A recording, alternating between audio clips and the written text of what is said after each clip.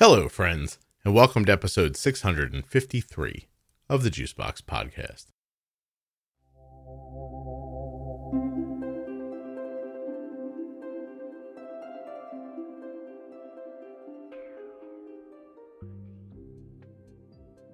Today we'll be speaking with Janet. She is the mother of a young man who has type 1 diabetes, and he has recently left for college. Those things and much more will be discussed over the next hour. Please remember while you're listening that nothing you hear on the Juicebox Podcast should be considered advice, medical or otherwise. Always consult a physician before making any changes to your healthcare plan or becoming bold with insulin. Have you taken the T1D Exchange survey? It's at t1dexchange.org/juicebox. Your answers to simple questions, which will take you, I'm going to say fewer than 10 minutes to complete, will help people living with type 1 diabetes. It also supports the show when you complete the survey. You need to be a U.S. resident who has type 1 or a U.S. resident who is the caregiver of a type 1 to complete the survey. t1dexchange.org/juicebox.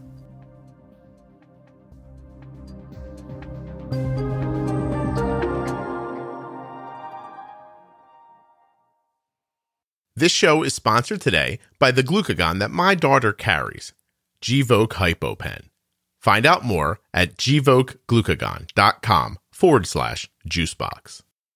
The podcast is also sponsored by Touched by Type 1.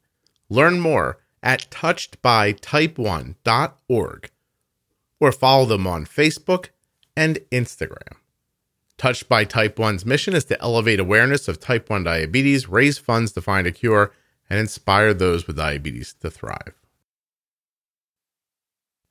So that's it, whenever you're ready. Oh, okay. I just start talking. This is my favorite part where people uncomfortably try to introduce themselves. Yes. just tell me whatever you want me to know. Okay. My name is Janet. I am a military spouse. We've been married for 25 years, 14 moves in 25 years. So that's fun. My son, Leo, has been diagnosed with type 1. He was diagnosed just about a year ago. Well, actually a little over a year ago. I don't know what else to say now. We are empty nesters. This time around, we were living in Texas when he was diagnosed. And then we got him all set up in college, and then we moved north. So we're now in Ohio. Wow. So I have 2 kids in college, and now we're trying to figure out this whole empty nester thing. Did you get married in 1996? I did. Oh, I was married in 96 is the only reason I know that, because I've also been married for 25 years. Okay. How old are you? I am 49. Wow. Yeah. Wow. So we could have been like friends in high school. We could have been. And with the fine exception of you were apparently nowhere near me. And, okay, but no, I'm just, we were at a wedding this past weekend, and they did some sort of a dance where married couples dance, and they kind of whittled you away by how long you were married. Which I think is a fairly common thing at weddings. And we got to the end, and there were 3 couples left. I was still dancing. I was like, my God, I'm old.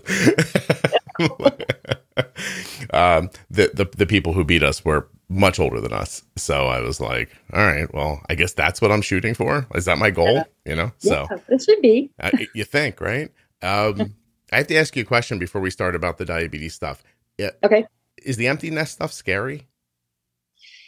It's just odd. It's just like, for so long, your schedule is built by these, you're sitting in bleachers, or you're driving, or you're going to some activity or arranging some activity.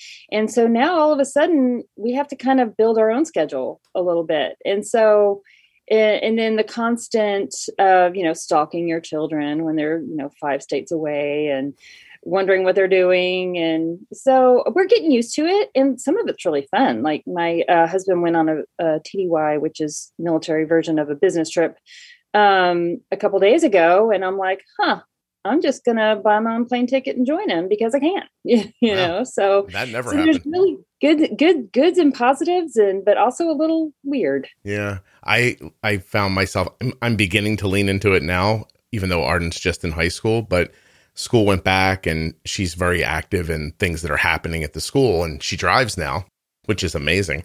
And, so she's sort of in and out of the house and doesn't need me for anything, related to her waking or bathing or anything like that. I'm just like, last night I was like midnight. Kelly's like, you gonna go to bed? I'm like, yeah, pretty soon. I don't have to record till noon tomorrow. And so I was like, a little bit. I watched a little something. I fell asleep. I slept later than I usually do. I was like, is this what it's going to be? This isn't bad. Although my imagination tells me that at some point in the next couple of years, Kelly's going to kill me or kick me out of this house. That's You're going to need a different hobby. It's my expectation. She's going to be like, oh, wow, look at him sleeping while I'm working. So anyway, that's pretty cool. Is your husband staying in he's obviously a lifer, but how long does he keep going? Well, at this point, the Air Force will tell us. We're kind of at that point where, if the job he's either offered and we can say, you know what, nope, that's not for us. Or how about this? And we say, yes, let's go. It's worth another couple years. So we're at that point where it's kind of a mutual decision between it's kind of hard to explain, I guess, but no, I get it. We basically are waiting, for the next job. And if it comes, it comes. And if it's not, okay, thank you for your service, kind of thing. So we're at that point. So he's at the point where they may offer him something new. That thing may be at someplace else, or they may just say, we're paying you way too much money. You've been here too long. Get out of here. Well, no, actually it will. I mean, we will move if he does get offered a next job, it will be at another location. We don't know how long we'll be here. It could be 1 year. It could be 2. It could be 3. We don't know. Such is the state of where he is right now. So, the next job, I don't know. It just gets really weird when you're at his point of his career. It becomes really tight up at the top of the pyramid. Mm-hmm. So we don't know. We'll see. When you guys got married, what did he do? He was in the Air Force. Actually, he went to the Air Force Academy, and he had graduated and was getting his master's, and I graduated, and then he finished school. We got married and hopped in a car, drove across the country, and he started pilot training. So yeah, this has been our life. Wow. The entire time. So he's a pilot. And yes. Does he fly jets? Does he fly transports? Yes. Well, he flew F-15 fighters for the first portion of his career, and then he went over into the instructor pilot training side of the house. So then he was flying the T-38s, which is the fighter trainers. So he did that, and now he's currently flying a desk. So, hey, the closest I can come to understanding what you're saying is that I am excited for the new Top Gun movie to come out. Oh, am I? So I am so excited. It's so cheesy and so unreal, but I'm so excited. I don't like giving Tom Cruise money, but it has to be done because it does in this case. Yeah, I do agree with you. If you grew up in the 80s, it does. Oh yeah. So my last question about your life is, if I asked you to rattle off all the places you've lived, do you think you could actually hit them all? I could. Go ahead. I could. Okay. So started off in Columbus, Mississippi, and then we went to Tyndall, Florida. We went to United Kingdom, England, back to Florida. Then we went to Wichita Falls, Texas, then to Leavenworth, Kansas, then to Ramstein, Germany, back to Texas and San Antonio, then to Washington, D.C., then to another base in England, and then to Belgium, Brussels, Belgium, and then Wichita Falls. And then he deployed for a year, so I stayed in Wichita Falls, and then now we're in Ohio. Your favorite place overseas to live was? Oh, that's a hard one. They all have, with different stages of life too, factors in there. When you're, young, no kids, that's a different fun place to view Europe. But Belgium was interesting. It was very, very easy to travel from Belgium. So we were also there during the Belgian terrorist attacks. So that part wasn't very fun, but the food was great. The people are fun. But towards the end, we were ready to come back to the States. That was a juxtaposition I didn't expect. The terrorist attacks were terrible, but the food was outstanding. What a review. Gotta look at the positives, right? Yeah, I'll tell you what, you see that on Yelp, you don't know what to do. How about in the States? Where did you enjoy living the best? Our family is from Texas originally, so I always kind of like, I've liked that our career has been able to send us there a few times. I loved Florida also. I joke that, we've always lived either in Europe or in the South. So like, this is actually the most northern in the States I've ever lived. And so I'm a little concerned, like I'm going to get concerned about the weather, the winter, but we haven't been here too long, so I haven't really explored a lot yet. But so far, people are nice and it's gorgeous. We've had gorgeous weather since we've been here. So, cool. Well, we could have done this live a couple of days ago. I drove to Kentucky. I went right through Ohio. So we could have done it at a rest stop. Would have been way creepy. Awkward. Hi, Janet. You just sit over there. We'll do this at a Chick-fil-A. Anyway, how old are your two kids? So you have a non-type 1. Is that your oldest? Yes. My daughter is 20 and then my son is now 18. 18. And this is pretty much why you've come on today, is to talk about this whole thing. So he was diagnosed about a year ago, while he was in high school. My first question, of course, is, do you have any type 1 in the family or other autoimmune issues? Nope. It was totally out of the blue. Okay. Even looking back now, thyroid, a sleepy aunt, nothing like that. Nothing. No crazy. Okay. How did it present? Okay. Let's see. He had just started back to school being from North Texas. We didn't really lock down as bad as a lot of the other country did. So he was right out about a week or two in school. And he was just off. Of course, now all I know the symptoms, he had completely, classic symptoms. I just didn't know what they were. But he was just off, and he was, he had started wearing my reader glasses, which he had just had his physical and was, 20/20 vision. But then I saw him like kind of stealing my readers so that he could look at things. And that was weird. And the thirst and the waking up at night. And then one Sunday, we were at church and he was just like, "Mom, do you got any water?" And I'm like, "Dude, it's an hour. You can wait until we get home," kind of thing. And we get home and he drinks like a gallon of water, and then he goes into work. And then he came home from work and was just laid out on the couch. He wasn't being himself. And so I'm like, darn it, we've been able to escape COVID, but I bet that's what it is, because I had no idea.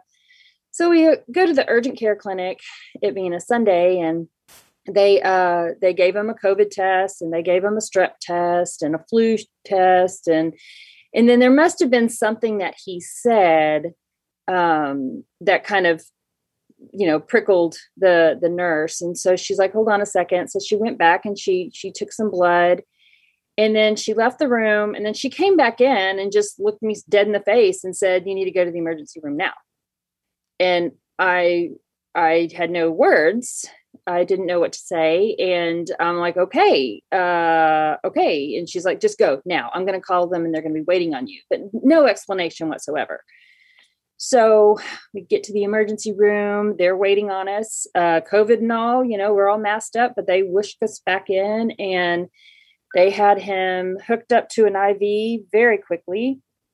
And the next thing I know, they were saying he's a diabetic. And I think his numbers were, oh no, I'm sorry. I hit the wrong button on my watch. What?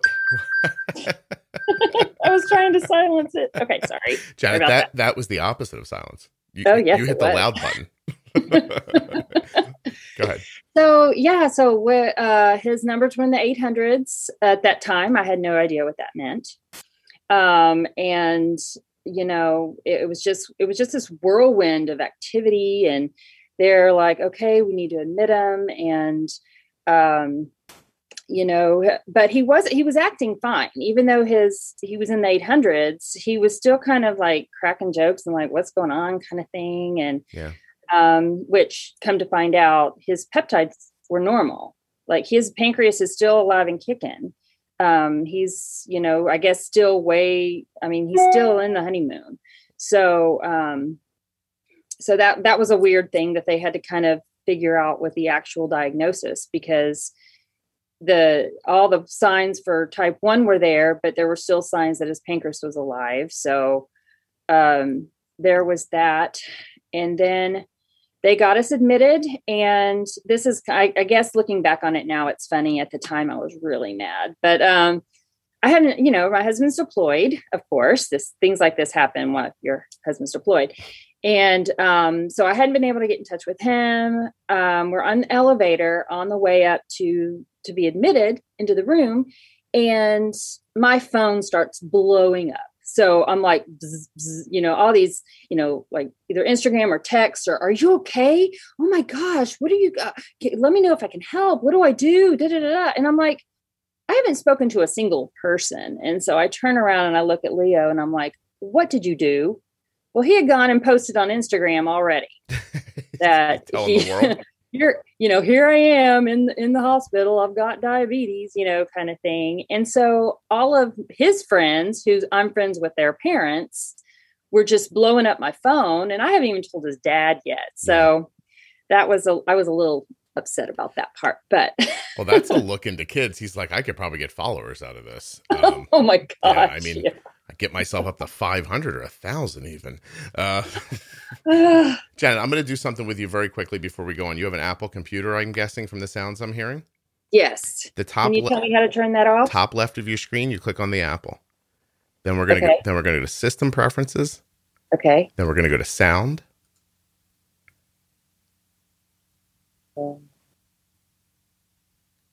And then there's a sound effects tab. You should be on it already. Halfway down the dialog box, it says play sound effects through, and then there's a slider, alert volume slider underneath. If it's slided all the way to the left, make it 0. Internal speakers. Okay. Did you say something else? Sound effects. Sound effects. Okay. Yep. And then there's alert volume all the way to the left. Yep. And then you just leave that window open somewhere so you don't forget to slide it back, and then you can quit it when we're finished. And that way your emails and other stuff won't pop through. Perfect. Thank you for that, because I was actually concerned about that. Don't worry. Listen, anyone else listening who wants to be on the show, you have an Apple computer, just do that before you get on. And I'll never have to say it again. It'll be perfect.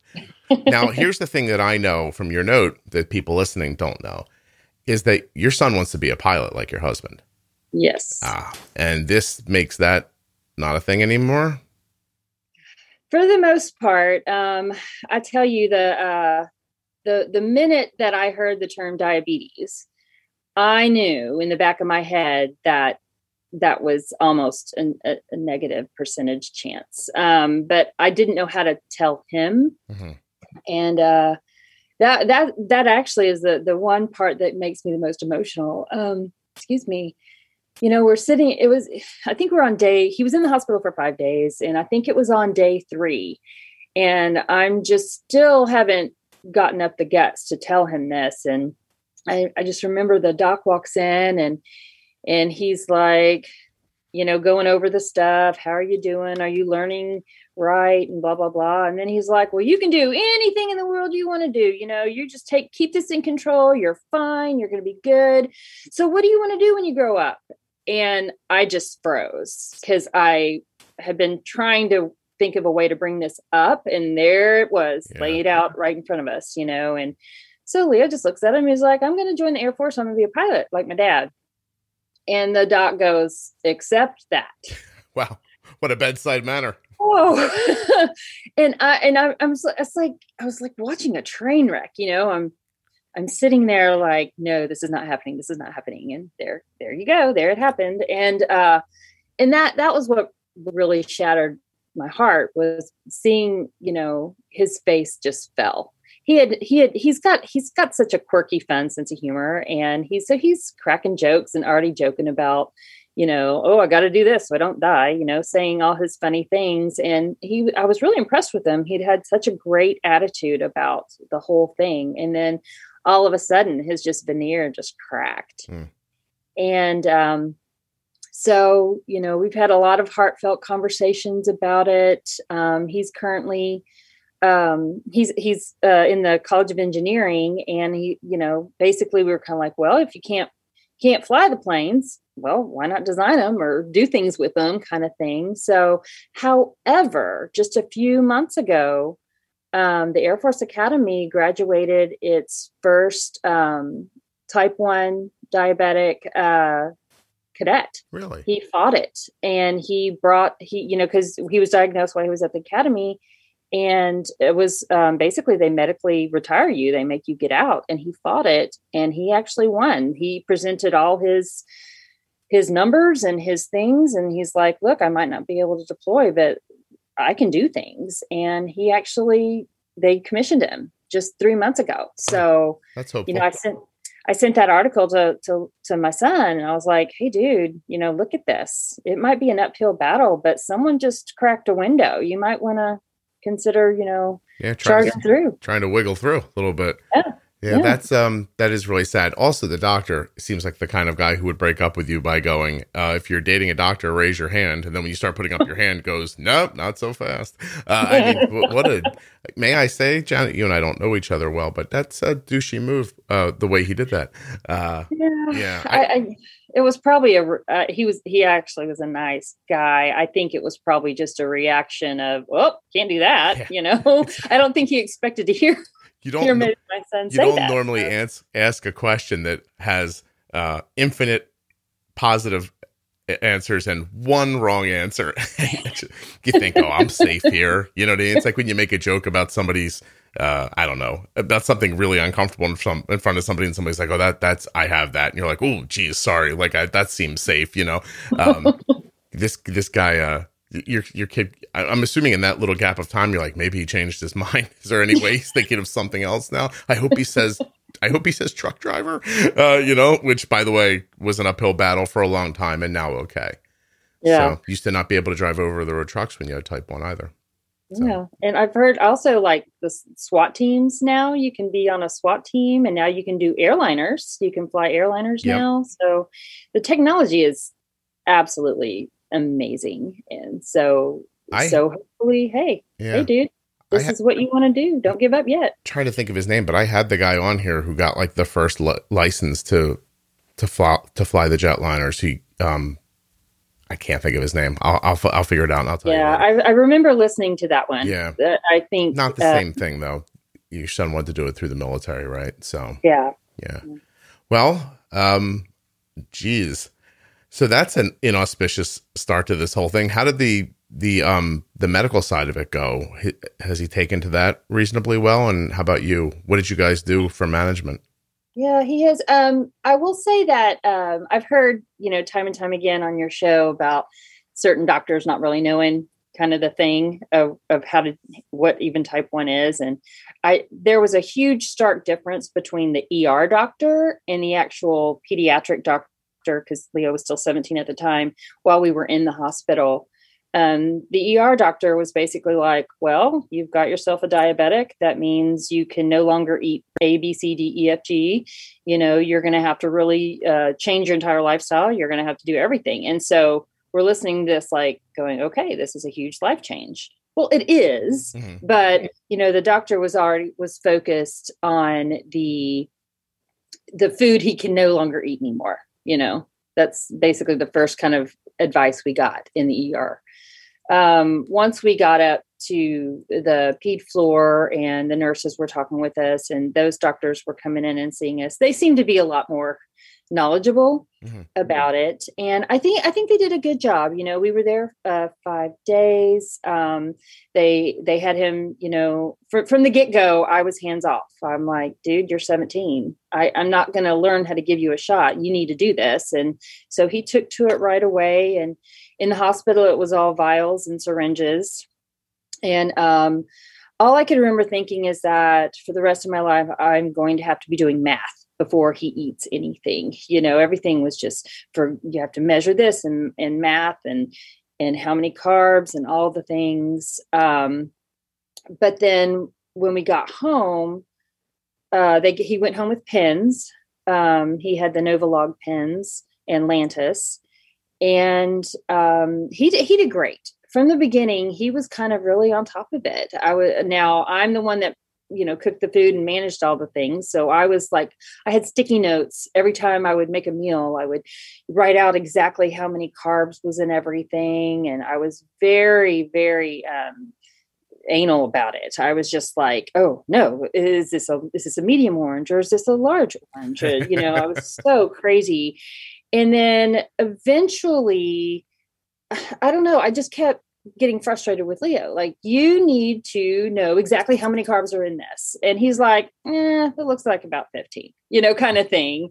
So he was much more laid back about everything than I was. I joke that, I'm like, when Harry Met Sally, that is me.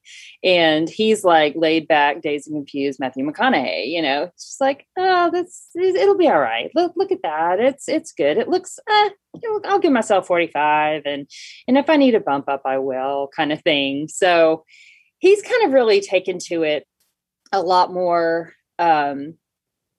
just an easier approach to it. Yeah. And really this kind of segues a little bit into how I found your podcast, because I guess when your kid gets diagnosed with anything, really, people start coming out of the woodwork of, oh, that happened to me, or, oh, my best friend's son has it, or whatever. So all of a sudden I found all these people who knew about type 1 that I didn't know before, they out of the woodwork. And this one lady said, you need to listen to the Juice Box podcast. It'll help you out a lot. And I'm like, I hear the word podcast and I was like, I don't do podcasts. I've never listened to one in my life. I'm not an auditory person. I'd rather read it or watch it than just listen to it, if that makes sense. And so I was like, I kind of blew it off. And then I heard it again from another random person who someone had given me her number. And so I called and I'm like, hey, such and such hooked us up. They said you have a kid in college with T1D. Can I ask you some questions? Sure. Da, da, da, da.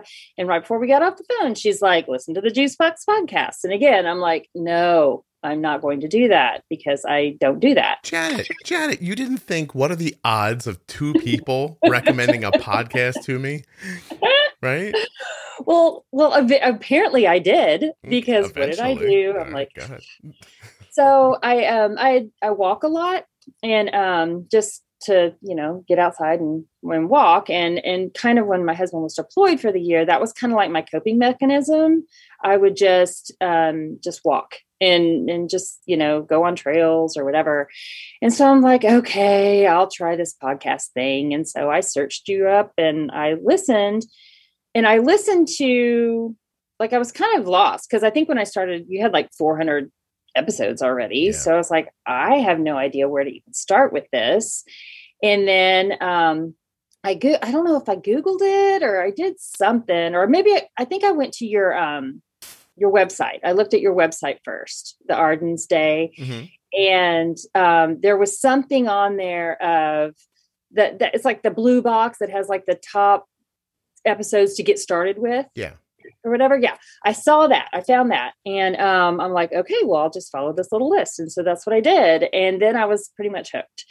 And I haven't listened to every episode, but I've listened to a lot of them. I would scroll through and try to pick the titles that sounded interesting, but then you can't go by that because I put no effort into that. Yeah. I'm like, I have no idea what this one's going to be about. So, so I will say that your podcast really helped me relax. Oh, good. It helped me realize that it was manageable, and here's the tools to how to do it. So I found it relatively quickly. And in fact, I started listening to you before we went to our first diabetes educator person.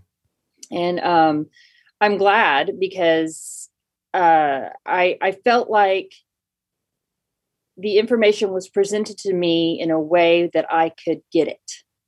Whereas before, everything was just very clinical and numbers, and you have to do this math and then enter in this code and blah, blah, blah. Whereas now I was like, okay, now I kind of knew what was going on. I knew what was happening, if that makes sense. Well, not only does that make me feel good, but you've saved my week, because today is Thursday as we record, and on Tuesday I heard a story about how somebody found the podcast, and then she told me she didn't really like me very much, and I was like, oh, this is fun for me. Go ahead. Explain why you don't like me. And then she did, and then she ended up liking me, and I was like, okay, thank you. So I told her that I just think you need to be straightforward about this stuff, and that you need to feel like the person you're listening to understands. And that sort of has to do with, like, you have to speak with an authoritative confidence, like either I understand this or I don't. If I don't understand it, then I'm here to commiserate with you, which is not going to help you, beyond that commiseration. But if you, I don't know, I know how to do this. I don't think that that's a bad thing to say out loud. You know what I mean? And I feel confident about it among, most of the decisions that need to be made. So anyway, I'm glad, because I was scared, Janet. You said Texas a couple of times, and I was like, she's not going to have liked me when she got to this podcast. I was like, I'm all beat up now. I'm like, now I got my hands up. I'm waiting to get hit in the face. But I'm glad you liked it, and I'm glad you listened to those people, and thank you to them. Yeah. Seriously, I tell people all the time, the podcast grows because people share it. Mm-hmm. Like I don't pay for, I couldn't afford to, and I don't have marketing. Marketing a podcast is not the way to make it grow to begin with. It's word of mouth. And so if people don't take the time to tell someone else, it just kind of languishes. But instead, today's September 30th, and this was the most downloaded month in the history of the podcast. This month had more downloads by almost 100% than did 2018. Wow. And this month almost had as many downloads as 2019 in total. That's crazy. Yeah. I feel it's crazy too. It shocks me every time I see it.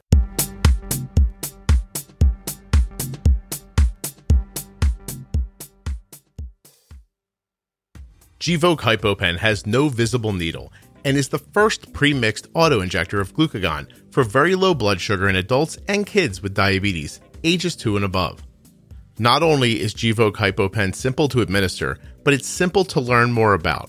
All you have to do is go to gvokeglucagon.com/juicebox.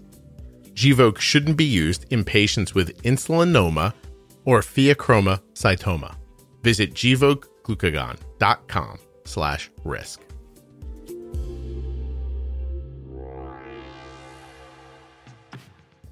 Later today, head over to touchedbytype1.org.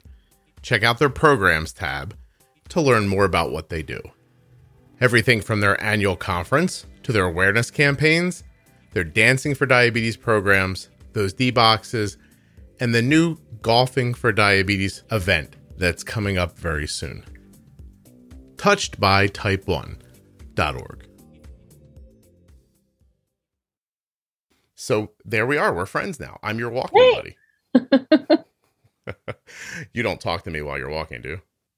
I'm not walking. Oh no, I mean generally when you're walking and listening, you don't speak out loud to me, do you? Typically not. Okay, no. But is it happening? I giggle a lot because that's why I think we would have been friends in high school, because you'll movie quote or you'll say, reference some movies, and I'm like, yeah, we're totally in the same time frame. Oh my God. I always just imagine younger people are like, they just bear down and think, they said my A1C will get better. I'm just going to make it through this. Anyway, well, that's really cool. But does it translate to your son? Because he's managing himself mainly. And oddly enough, he sort of has my vibe, right? He's sort of like, just use more or something like that. Yeah. So, but how do you get the information you're finding to him? And how much pressure do you feel to do that before he leaves for college? Yeah. He, at the onset, once I started listening to you, he was pretty open, hey, listen what I learned today, and I couldn't get him to actually listen to the podcast. Now, on a couple of occasions, if I had him trapped in the car, mm-hmm. I would I'm like, okay, hear me out. Let's just listen to one kind of thing. And, but where I knew that it was getting through to him. Cause, a lot of times I would just get the grunts back, like, yeah, okay, whatever kind of things. Yeah. But when I knew what I was saying was actually seeping in, was actually at our first, the diabetic counselor session, when she made a comment about, let's look at our numbers, let's look at the range. And before I could say anything, he said, I don't want to go over 120, or I want to set it at 120. And I'm like, oh my God, he was listening to me. he actually listened to something I said. And then, so he might, fight me a little bit on it on the surface, but ultimately he definitely buys in to this philosophy. And I've heard him mention before things like, well, I'd really rather, catch a low than battle a high, and that sort of thing. So, now that I'm not nagging him all the time and he's in a completely different state, I feel more comfortable that he gets it. Now, does he have all the fine tunings down? Like, I was listening to your podcast. It aired, I think last week, maybe, with the doctor. Was it Adi? Dr. Salah Adi? He was really good, wasn't he? Oh, he was fantastic. Yeah. But I'm like, okay, this is the kind, especially that last half when he was talking about the basal and everything. I'm like, this is what I need Leo to listen to, because that's the kind of stuff he still, I think, plays a little fast and loose sometimes, when he's just like, oh, I'll just throw more at it later or whatever. So that's kind of like the more fine tuning that I really want him to get to, so that he doesn't fluctuate as much as he does sometimes, especially. And that's actually one of the questions that I had come on to me during that Dr. Adi's podcast, was he was talking about getting it straight throughout the night, the basal rate straight throughout the night. That way you kind of reasonably know that you've got it right. And my thought process was, yeah, but he's in college, staying up till 3 a.m. eating pizza. So you just go to whatever his sleeping time is. Like, the idea is that, first of all, I have to tell you that when he said that, I was so proud of myself, because I came up with that thought by myself without talking to anybody else. And this guy seemed brilliant. And anything he said that I agreed with, I was like, oh, it made me feel very good. Anyway. But yeah, so you just want, like, away from bolus or active insulin, how does he sit stable? And the nighttime ends up being the easiest, because, you imagine you'll stop eating at some point before you go to sleep. And maybe you can even watch it from like 2 a.m. to whatever, your son shouldn't be growing too much anymore. Right. So, whatever works in that space is kind of a good jumping off point for other times a day, I think, is the idea. But I hear what you're saying. He's probably up till 2 a.m. Is he a freshman? Yeah, he's a freshman. Yeah. They don't go to school even barely. They just, you're just. He's actually, I'm really proud of this kid. He's actually, he called me in a panic like 3 weeks ago because he overslept for a class and was late. And I'm like, well, the fact that you're panicked about that makes me feel good. Janet, I'm gonna crap on your parade here for a second. I got that exact same phone call when Cole was a freshman. I just woke up. I overslept. I'm really sorry. The class is 10 minutes into it. I don't know what to do. And I was like, is there time for you to get to the class? And he goes, yeah. I said, walk in, and when he makes eye contact with you, go, I'm sorry, and then sit down, or excuse me. I was like, it's not a big deal. I was like, it's okay. And then a couple of days ago, Cole FaceTimed me to say he wasn't feeling well. The entire campus got sick when, of course, they were all reintroduced to each other after a year and a half. So they all have the same kind of sniffly head cold. And he's like, I didn't feel good. He's like, so I didn't go to class yesterday. And I was like, oh, I don't hear the same panic in your voice as I did when you were a freshman. He's like, I can make it up. And I was like, yeah, okay. Thanks. All of my money, Janet. every dollar I make off an ad from this thing is just over at that college. And he's like, I didn't go today. Yeah, it's good. Yeah, rest up, buddy. It's okay. Want you nice and fresh. Don't worry. I'll just keep working. No, but seriously, I was very proud of my son that day too when he made that same phone call. I was like, wow, this is like, either this means something to him or at least he has respect for us. Yeah. Yeah. So exactly. So no, but he's really doing good. I think I'm probably struggling the most because I don't have that. I was making all his lunches and his food, and I was in control of all that, and now I'm not in control of any of it, and so that's the part that gets me the most. And he's on Dexcom, but the past 4 days, actually while we were talking, it just shot back on. For the past 4 days, he hadn't basically called for a few replacement ones that he needed. They had either had malfunctioned or whatever, and so he ran out of them. And so he had one left until he could get his new prescription. And he was just going to hold off a few days before putting it on. And I was like, are you okay to finger sticking again for a few days? And he's like, yeah, I'm good. But me, I'm checking my phone twice a day, hoping it goes back on. He put the darn Dexcom back on. And sure enough, it just right as we were talking, I got a high glucose notification. So apparently it's back on. Wow. That's good that he put it back on. Do you think he was just looking to be autonomous for a couple of days? I don't know. I think that's a possibility. Yeah. That's a possibility of him just kind of taking a break from mom and his blood sugar kind of thing. So you did indicate earlier that you're tracking him, I'm assuming, through Find My iPhone. Yes. Yeah. Well, actually, we have the Live 360. oh, okay. Whichever one you're using. So Find My iPhone works when we get the low notification in the middle of the night. We have had to call him a couple times, and if he doesn't answer his phone, you send that. Then we ping him on Find My iPhone, and that always wakes him up. Yeah, I've done that to Arden while she's in school, and then I get a text back. What are you doing? That's so loud. I'm like, you should have answered me. I didn't hear it. I'm like, well. Oh, you heard that. So we're all good now. Don't worry about it. Stop yelling at me and bolus. We haven't done that in a while, of course, because, COVID. Well, is his plan, I mean, it's such an unfair question because he's a freshman and my son's a senior and he's got a degree he's going to have a degree and a minor. And I still don't think he has, if I asked him what he wanted to do for a living, I don't know that he would have any answer for that. So, but is your son shifting his focus, or is he going to put his head down and try to run through that glass ceiling, or what's he doing there? I don't know. And I don't know if he knows quite yet.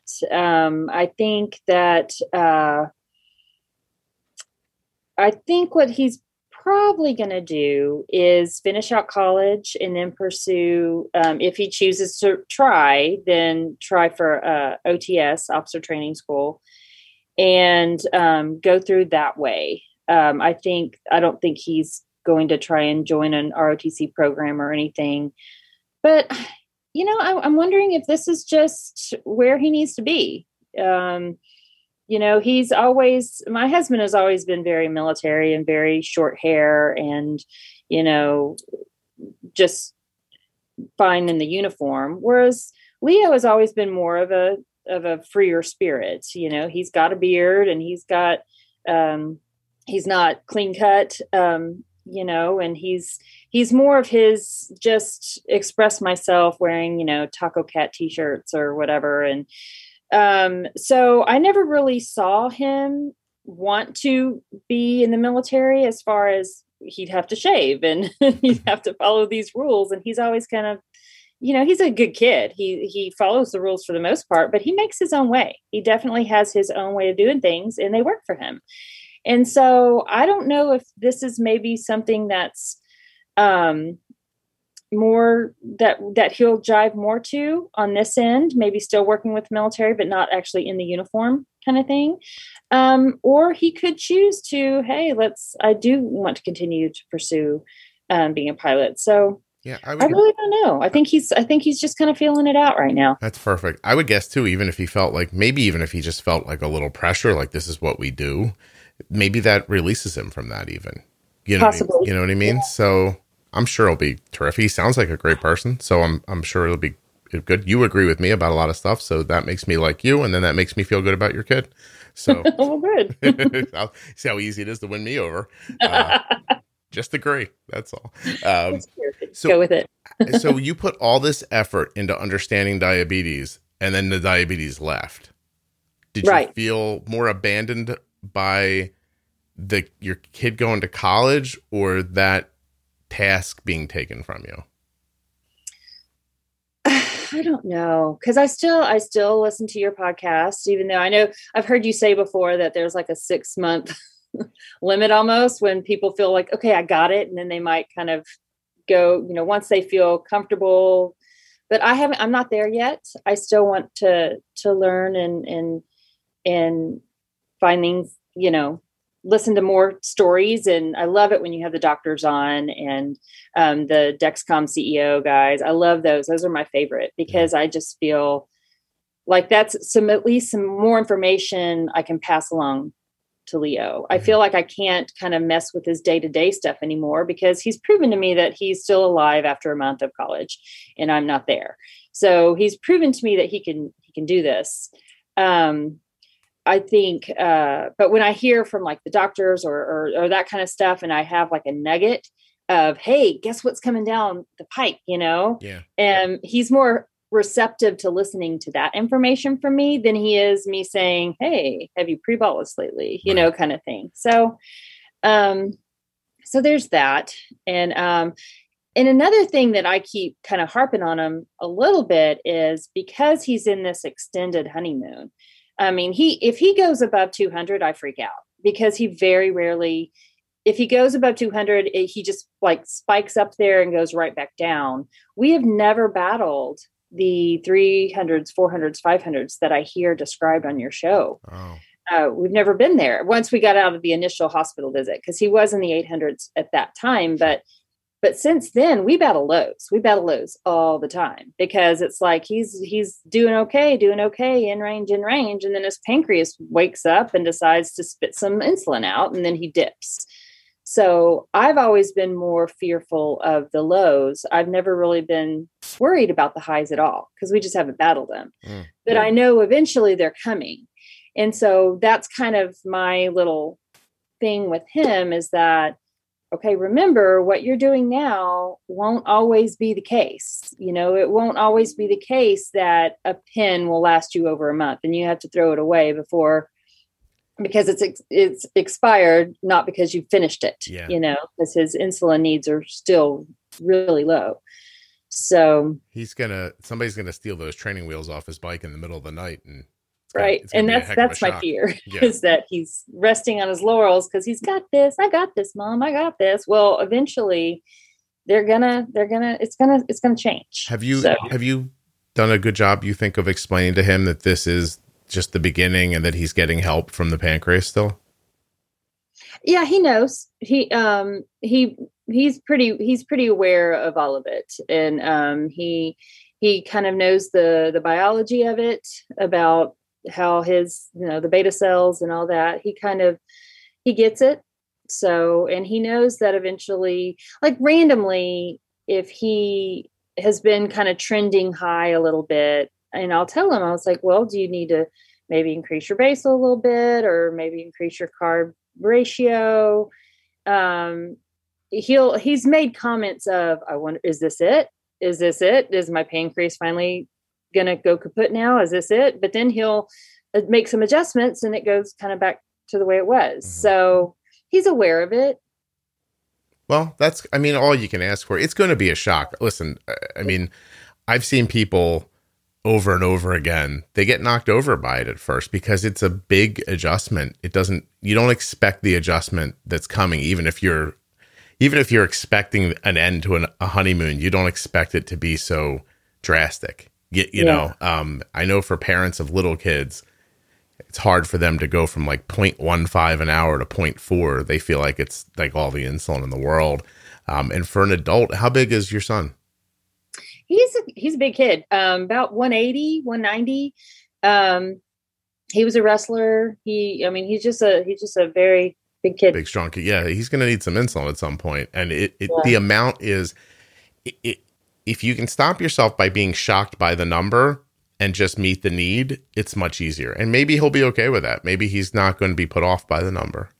And he'll just be able to adjust. And maybe it'll happen during a break. That would be nice. Or summer when he's home. Yeah, that would be nice. Yeah. And you could crawl back up his butt and take care of it.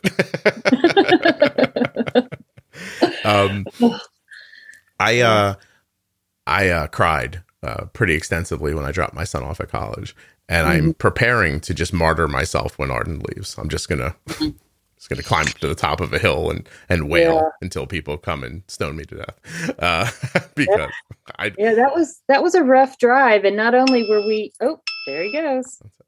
All right, that was a rough drive because we weren't dropping him off at Texas. I felt like we were leaving him. We were abandoning my child in Texas and driving to Ohio. That was tough. That was with my daughter, dropping her off, it was hard too. Of course, she was our first, but we lived 5 hours away at the time. And, now I have to jump on an airplane to go down there. And so, it was a rough drive walking away, and. Do you think you had a little of the mother and son thing too?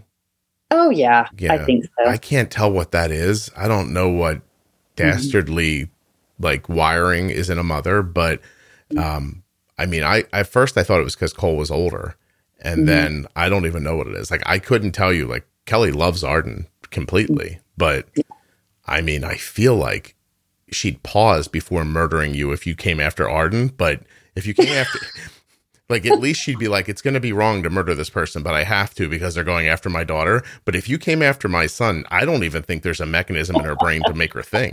And I can't understand what that is, but it seems pretty real to me. So. Yeah. And because mine are flipped, because my daughter is my older one. Just for us, my daughter and I are very similar. We're similar personalities. We think alike. Because of that, we can butt heads, but also she was ready. She was ready to go. I saw that she was ready.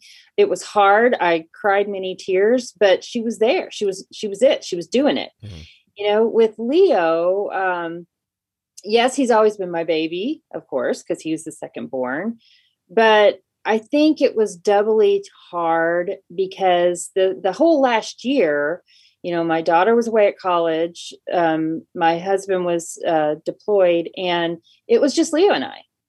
We were like roommates. We kind of developed this, and then diabetes hit. So we also had that to work through together. So we really developed a very tighter bond this last year. And the fact that I think that added to it as well, of not only is he my boy and my baby, but now I have to leave him and abandon him in this place far away from me where I can't keep him alive. Was your husband in a war zone? Yes, he was, and oddly, he might have gotten the happier end of the stick while you're trying to figure out diabetes. I'm assuming that you had at least one phone call where you told him how hard this was, and he said, "I'm flying a jet in a war." And well, he wasn't flying. It was it desk. wasn't a flying job, but I actually felt sorry for him because he, as much as out of control as I feel like right now with Leo being so far away from me, my husband had struggled a lot with being away during that time. I would imagine. He really couldn't do anything to help. And he could listen to me, but he hadn't been able to immerse himself in the whole diabetic vocabulary. So he was barely hanging on to what I was trying to tell him. And then he, in turn, didn't know how to help me, outside of just letting me cry and telling me he loves me and that it's going to be okay, And so he really felt it was just awful for him. He felt like he was so far away and he couldn't help us work through this. And, when I think it really first hit home when he was home, and we were actually in the middle of our move from Texas to Ohio, and he was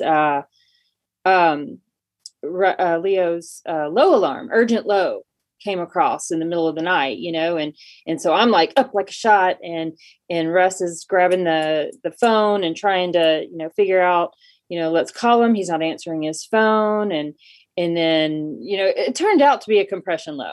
I mean, at the end of the day, he wakes up, he's like, oh yeah, I'm all good. It's fine. I'm going back to bed. Right. And then, but we're still awake after Leo goes back to bed. And, he just looked at me and he was just like, I'm so sorry you had to do this by yourself. I'm so sorry, because he was just now starting to experience what I had experienced for the whole year. Sure.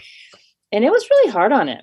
It was really hard on him to deal with that because, he's my rock, and all of a sudden my rock is in Iraq. See what I did there? Yeah. And, I'm so Are you trying to name the episode? Oh gosh, no.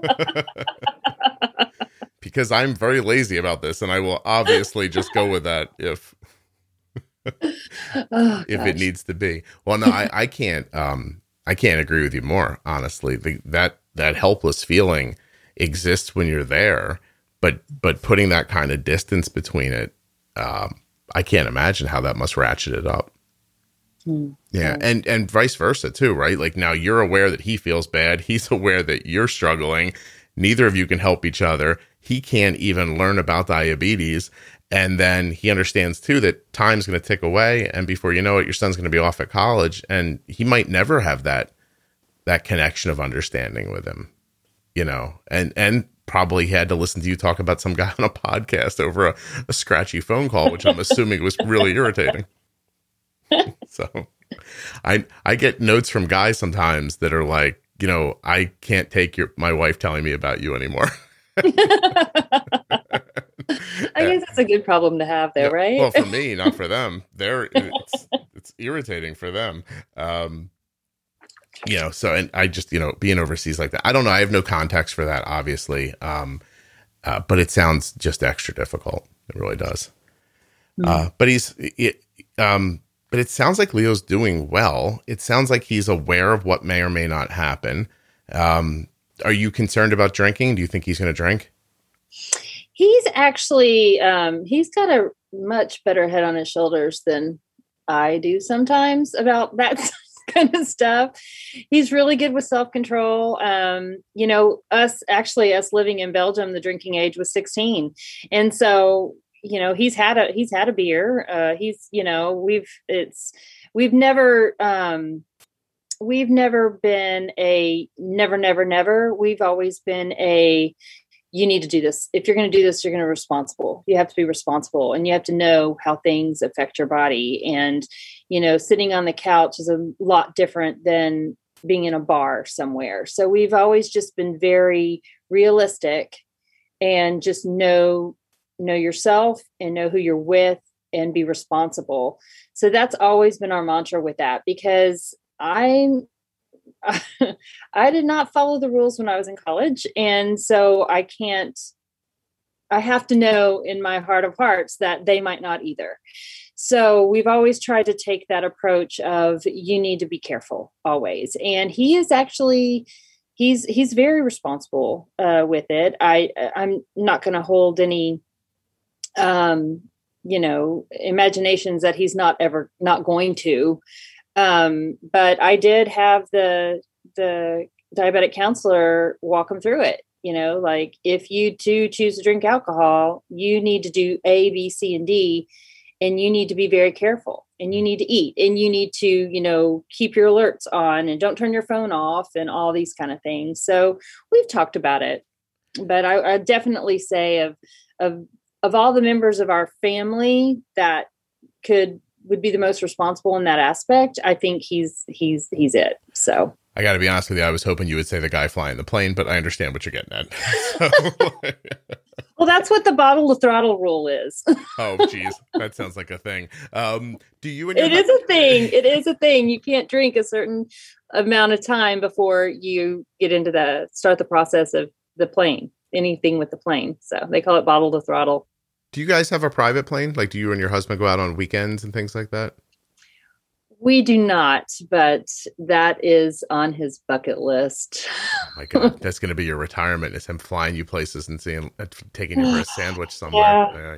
You'll get tired of that. Okay, that's not the point. That's the great irony is I'm scared to fly. I do it, but I'm nervous the entire time. How are you with your husband flying? Does that bother you? Or is it something you just give away, like being a cop's wife or something like that? It took a long time. When he was at back in pilot training, I was always a basket case. And like, I wanted him to, well, this was before cell phones really, but I wanted him to like, just give me a quick call when he landed. I was a little more, freaked out about it then. Now I've really, I trust him. He's a good pilot. I know he's going to be okay. And I just, I leave it at that. But it was a journey. It took me a while to get there. And there's always little, what do they call them when you're old house tales, wife tales, or whatever, superstitions, things like that, that we never break. There are taboos that you don't do. Like once he steps to his jet, that's it. I don't call him. I don't text him. He doesn't call me. He doesn't text me. His brain is solely on his mission. And there, fast forward, it was in his last assignment, I was doing a tour with a group of ladies at the squadron. And as we entered into I call it the stinky room because it's where all their gear hangs. And it's, it's like a big, massive locker room smell, How my car smells when Cole's home playing baseball. Yeah. And as we're walking through it, I see at the end of the room, I see him and he's getting his gear. He's got his G suit on. He's getting his helmet all ready to go step to a jet. And we lock eyes. And I like almost had a panic attack because once he steps to the jet, you're not supposed to see me or think about me. You think about the mission, and it's just always been our little thing. And I spent the rest of the day freaked out, like, oh, is something going to happen? And when he came home, he was like, it's okay. I'm fine. That's when you found out. Yeah, it's easy for him to forget about you. He was like, it's fine. I won't worry about it again. I'll tell you, Oren Lieberman, I don't know if you know who that is. He's the Pentagon correspondent for CNN. He also has Type 1, and he's a pilot too. And when he was on the podcast, we learned that his parents and where his plane is very close to my house. And he was I think he was being polite. He's like, I'll have to take you out one time. And I'm like, no. I was like, I don't want to do that. I don't want to go up in your tiny little plane that you were able to afford on your own. That seems wrong. Yeah, he's had to kind of talk me into it over the years. And he's, so I don't know if, financially it'll ever be feasible, but he wants to get his private pilot's license so that once our time in the Air Force is over, that is an option open to him. So he's excited about it. I would start flying jets and then you guys could just constantly be on vacation. You probably could sell your home. You could just like bounce around the world for a while. That'd be fun. My last question for you, and then I'm going to ask you if there's anything we haven't talked about, but my last question for you is how engaged in diabetes do you think you're going to be over the next handful of years with Leo?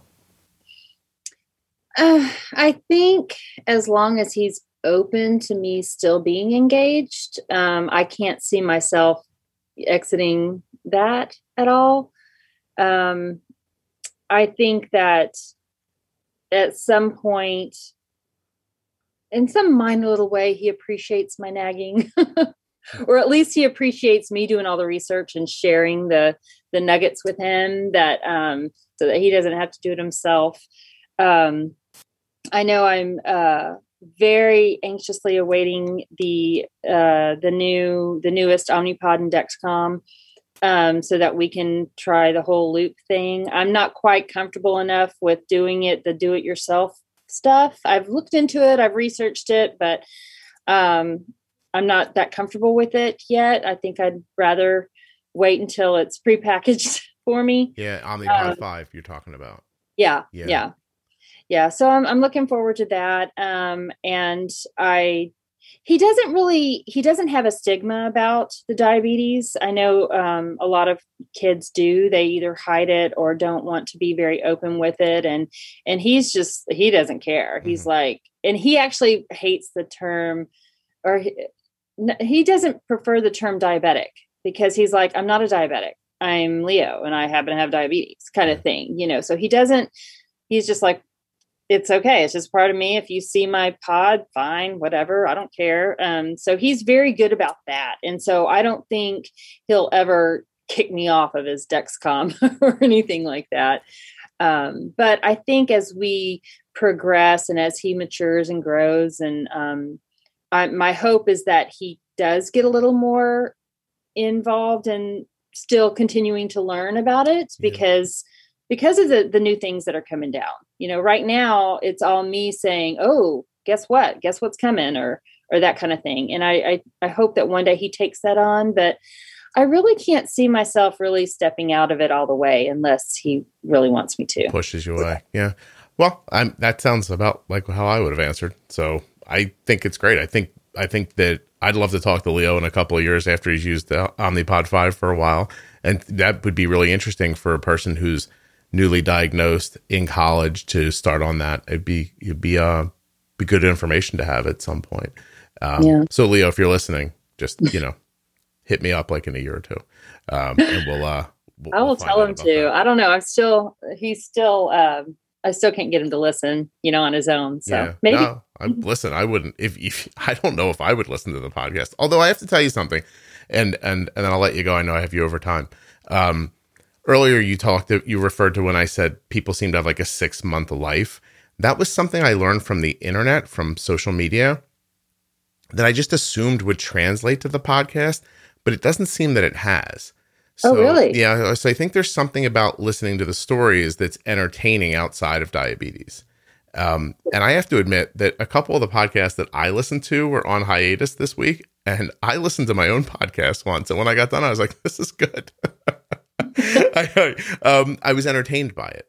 Like it kept my attention for the hour. And so I'm not seeing people drift away from the podcast the way I see them drift away from online help. Okay.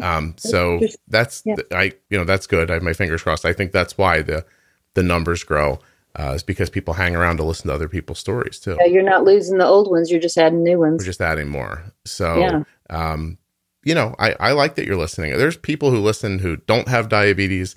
There's a person I always think of who listens to stay close to their kids. So there's a lot going on here. So I appreciate that you found it and that your friends or your acquaintances. Actually, I meant to give you props earlier. You did something difficult as he was diagnosed. I don't know if you realized it or not, but people like offered you a phone number to call, like, here, reach out to me, ask me questions. And you actually did it. You have no idea how often I get a note from a friend that says, I gave your cell phone number to a friend of mine and told him to reach out to you about diabetes, and they never reach out.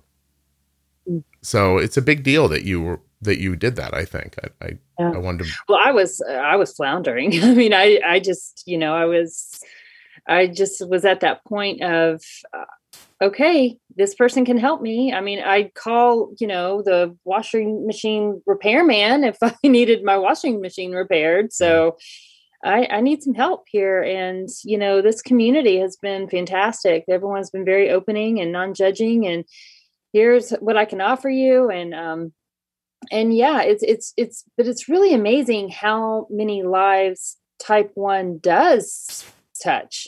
I mean, more than you think. You don't even think about it. And then all of a sudden they're like, oh yeah, my daughter. Oh yeah, my son or my aunt or whatever. And you've known this person forever and you never knew that. Yeah. So.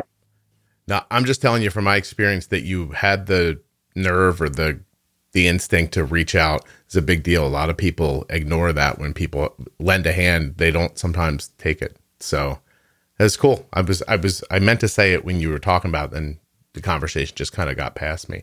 Also, you mentioned that Leo ran out of Dexcoms, and while I wrote down a note for me to call, and because I realized Arden only has 2 left. I was like, well, I have to do that too. So I appreciate that as well. Is there anything that we didn't talk about that you were hoping to? Oh, I'm sure there are, but I don't know. I think that, I guess that is another thing, that me having to give up the control is Leo is now responsible for calling and getting his own things. And that for me is another difficult thing to let go of, because I'm, have all my ducks in a row, and and he shouldn't run out. He should have called already. Now he's almost running out. Well, you can have my kid if you want, who sent me a note and said, "I'm out of this," and that meant get me more, not tell me how to find it. That's for sure. Yeah. But no, I understand. Are you kind of type A to begin with? Oh yeah. Yeah. Oh yeah. I own it. Well, you need something else to tell what to do. I know. Call your daughter up. Call your daughter up and fix her life. Did you say, were you getting ready to say my dogs don't listen to me? No, my dogs don't listen to me either. So I just need to find something. Just let it, yeah. Do you think you'll ever be able to just let it go? Oh, I doubt it. I mean, the Janet you're speaking to now and the Janet a year from now are completely two different people. I have learned to relax so much more, but it's still, I'm on edge a lot. Definitely the Dexcom totally helped with that. But then sometimes when you get a low in the middle of the night and then you call him and he's like, "Oh, I just checked. I'm at 101. I'm fine." So it's that part of it is what scares me the most, because I want to trust the Dexcom, which I do 99% of the time, but then it'll still wake me up and freak me out in the middle of the night. And then it was a compression low. So, and I get it. It's a machine. Things are going to happen. But I think me having to put so much trust into everyone else and I have zero control is probably a struggle I'm probably never going to get rid of completely. You might. You'd be surprised. Maybe the G7, I'm hoping that the flatter aspect of the G7 might keep it from experiencing compression lows the same way. I don't know if it will or not, but I'm hopeful about that. Yeah. And it's smaller. I'm liking the fact that it's smaller because Leo does have some issues with the adhesives, of not sticking on, or sometimes so I don't know, is this a thing? Sometimes he puts it in too hard or too deep where it draws a little bit of blood, and then that blood will just seep into the surrounding adhesive, and then the adhesive won't last. I would not think of it as being too deep. He probably just nicked a vein, or a little blood vessel, I should say. And that does happen. But once it happens, you can kind of rinse it away before it gets to the adhesive. Okay. So I wick it out with a tissue. Like I twist a clean tissue up and just stick it in there and wick the blood away, and then the bleeding stops before it gets to the adhesive. I have seen people get more of a gusher, and they'll just kind of jump in the shower real quick and let it let water run through it until the bleeding stops. But also Dexcom right now, if you call them, they'll send him overlay patches to put over it that work really well. Oh yeah, and we've done that. We've done that as well. Okay. It's just his skin gets so irritated at certain times. But I think if I'm remembering the conversation correctly, with the G7, the overlays are just going to come with it, so you won't even have to ask for them separately. They'll just be there. Oh, that's perfect. So that'll be cool too. Yeah, that was pretty much it. I have to deal with my impatience. Well, you were really terrific. Were you nervous, or you were okay? I was nervous. It's actually really surreal, like having you talk to me hear your voice, and me actually talking back, because I'm so used to hearing your voice talking to somebody else. So it was really surreal. I was nervous, but I've done a lot of public speaking, so I wasn't shaking or anything, but I was a little apprehensive. I thought you did great. I thought whatever level of nerves you had, you pretty much held on to the entire time, but they didn't seem bad. Like they weren't overwhelming. Oh, so well, that's good. I thought you did great. Come across that way. Yeah, I do tend to talk fast when I get nervous, though. So I don't know if you're going to have to slow me down or something. Oh, that's great. Are you kidding? I love when people talk quickly. I'm always slowing myself down, thinking like, oh, don't talk so quickly. And you were going like a mile a minute. I was like, this is fantastic. Plus, I didn't have to talk as much. This is it's like I showed up at work today and somebody started doing my job for me. So it was perfect. Oh, well, you're welcome. Yeah, thank you very much.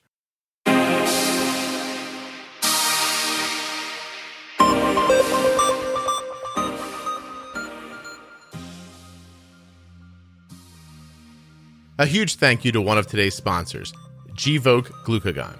Find out more about Gvoke HypoPen at gvokeglucagon.com/juicebox. You spell that GVOKEGLUCAGON.com/juicebox. After you check out Gvoke, head to touchedbytype1.org. Check out their programs and don't miss that golf outing. It's coming up quick, but there's still time to register.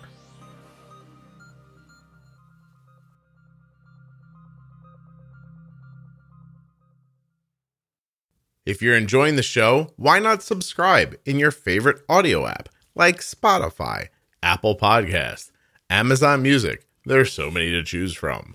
Once you get into that app, find the show, Juicebox Podcast, Type 1 Diabetes, and hit subscribe or follow. That was so upbeat. And hit subscribe or follow. Anyway, please subscribe. It helps the show. Thank you so much for listening. I'll be back very soon with another episode of the Juicebox Podcast.